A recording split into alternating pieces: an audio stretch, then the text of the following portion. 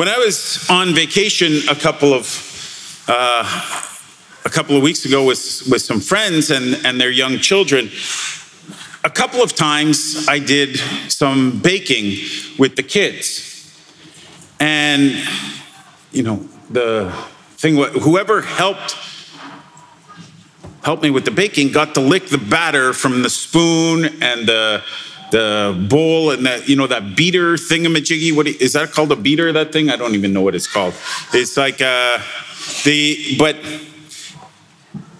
it was a lot of fun doing that, and it brought me back to all those memories of me as a kid helping my mother do her baking. How much I loved doing that because I got to lick the spoon. I got to stick my whole head in the bowl. And we didn't, back then, you didn't worry about raw eggs or E. coli or anything like that. There was no E. coli back then. Anyway, but, I remember reminiscing and talking about that one time with another person. And they said that, in their house too, whoever helped got to lick the spoon and the bowl, unless the cake was being made to celebrate someone in particular. So, if it was a birthday or a graduation or whatever, only the person celebrating got to lick the spoon, the beaters, the bowl. It was like a big extra treat for them. And no amount of pleading, pouting, puppy dog eyes or whatever was going to get anyone else that spoon.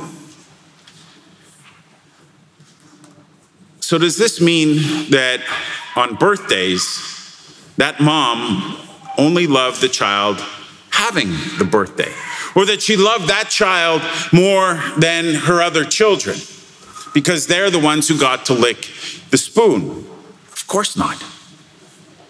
Just because she said no to the other children doesn't mean that they weren't loved or that their mother wanted to make others feel slighted or ignored. At the end of the day, they were all going to get a piece of that birthday cake, which was the actual point of the baking.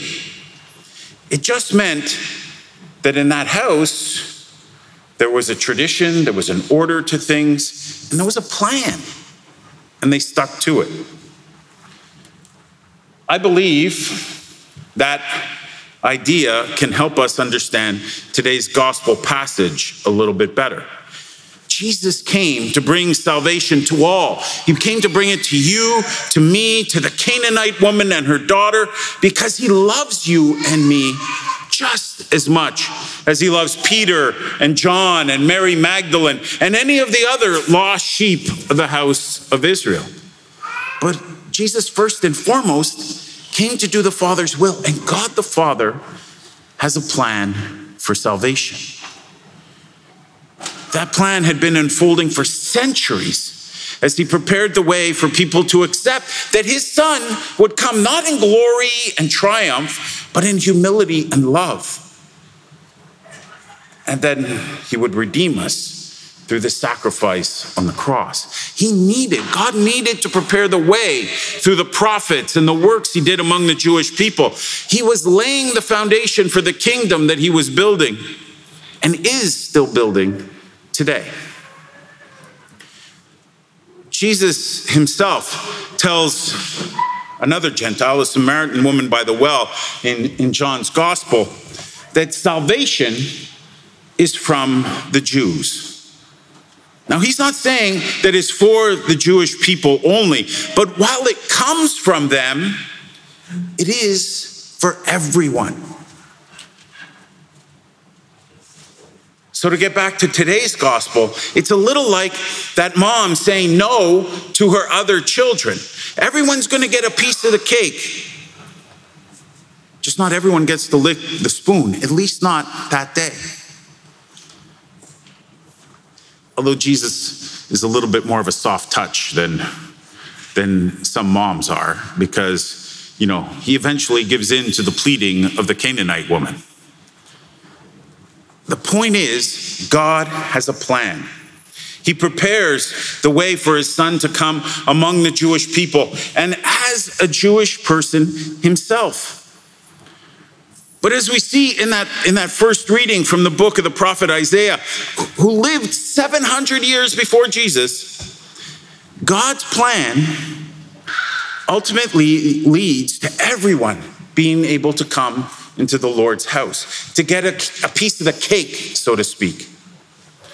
The Lord says, and the foreigners who join themselves to the Lord, these I will bring to my holy mountain and make them joyful in my house of prayer.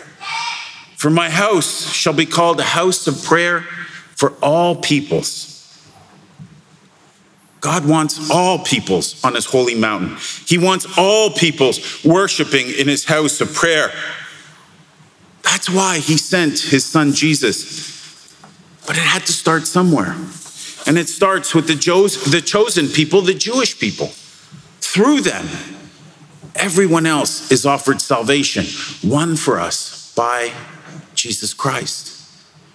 That was and is God's plan. And for us here today, the amazing thing is that God wants us to participate in that ongoing plan for salvation. We get to help make it so that all peoples are welcomed into his house of prayer, that all peoples get a piece of the cake. You know, right now we're gearing up for another Alpha this fall. If you're new here and you aren't aware of it, Alpha is a program that we run that helps people make sense of life's big questions. Why am I here? Is there more to life than this? Do I have a greater purpose? When we started Alpha 7 years ago, we deliberately asked people who are already in the pews to do Alpha before we asked them to invite others. To invite people who don't go to church, before we started aiming it at others who are not here in our church, in our house of prayer. We believe Alpha is for everyone. And like God, we want all people to join in discovering how much the Father loves them and wants them to be with him on his holy mountain. And we believe for just about all people, Alpha can help them discover that. But we strategically decided to focus initially on those who are already in church. For one thing, I believe everyone can grow in their faith and discover how much God loves them, and Alpha helps in that. But we also wanted you to know what the program was about and to experience it for yourself so that you would know what it is and something that you would want to share with the people you care about. Especially those who do not yet believe, do not yet have faith, who do not yet know how lovable they are in God's eyes. We want you to invite others. We want you to invite the unchurched because that's actually who Alpha is aimed at. So in a sense, maybe our plan for Alpha was a little bit like how God first revealed his son to the Jewish people, the people closest to him, and then sent them in turn to bring the good news to the Gentiles and to all the people. But right now, as we gear up for another Alpha session in September, I want to know where we are with this plan. Is it time to pivot our strategy? Is it time to change things up completely? So one of the things we want to know is how many people in the pews have done Alpha. So right now we're going to do a bit of an informal survey here and ask for a show of hands. So we have a few people who are placed in different parts of the church who are going to count. And I want you to, and I'd like by a show of hands, to know how many of you here have completed the Alpha course as a guest.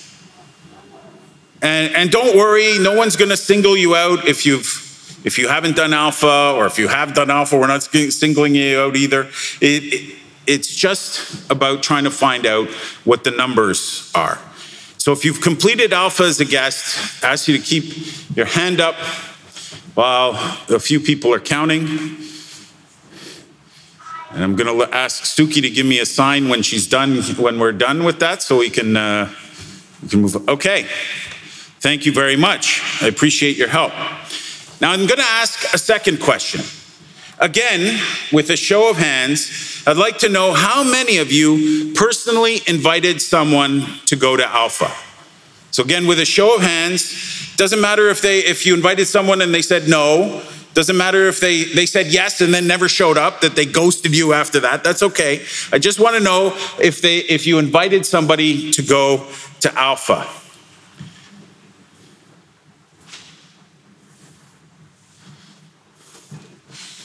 Okay, thank you.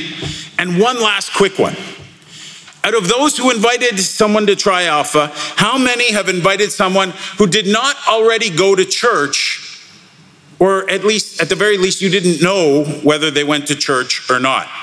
So, and again, with a show of hands, if you invited somebody who doesn't go to church, or you didn't know if they went to, maybe it was your hairdresser and you're not sure if she goes to church, or it's your sister and you definitely know she doesn't go to church, doesn't matter, a colleague at work, whatever. If you invited someone who you didn't know if they went to church or not, raise your hand.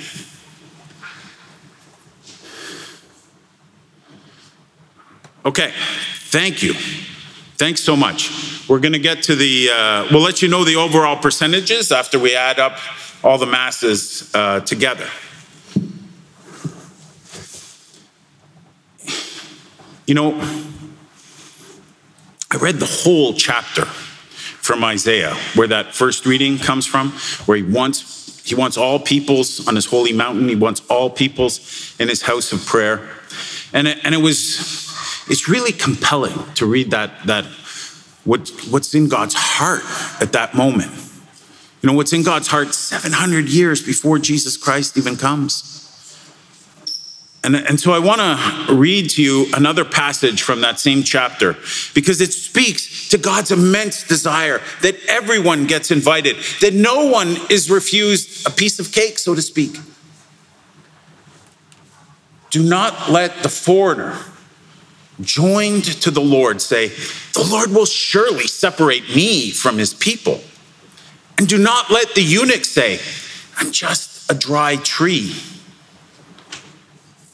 God doesn't want people to feel excluded, that they're not invited. He doesn't want anyone to feel that as if it isn't for them, that the holy mountain isn't for them, that the joy of being in the house of prayer isn't for them. They feel that no one should feel that they don't deserve a piece of the cake. And the Lord ends this particular passage by saying, "Thus says the Lord God, who gathers the outcasts of Israel. I will gather others to them besides those already gathered." God wants to gather all peoples on his holy mountain in his house of prayer, and we get to help him do that. I am sure that there are people in your life, that there are children, maybe even grandchildren, that there are spouses, that there are friends, people you care about deeply. People who you know would benefit so much from knowing that God is real, that Jesus is real, and that he loves them, that he came to save them. Imagine if everyone you cared about was right here beside you today. Well, as much as you desire that, God wants it all the more. As we see in Isaiah, he's been dreaming about it for thousands of generations. And we get to help God fulfill that dream, which is even bigger than any of our dreams. Alpha helps us to do just that.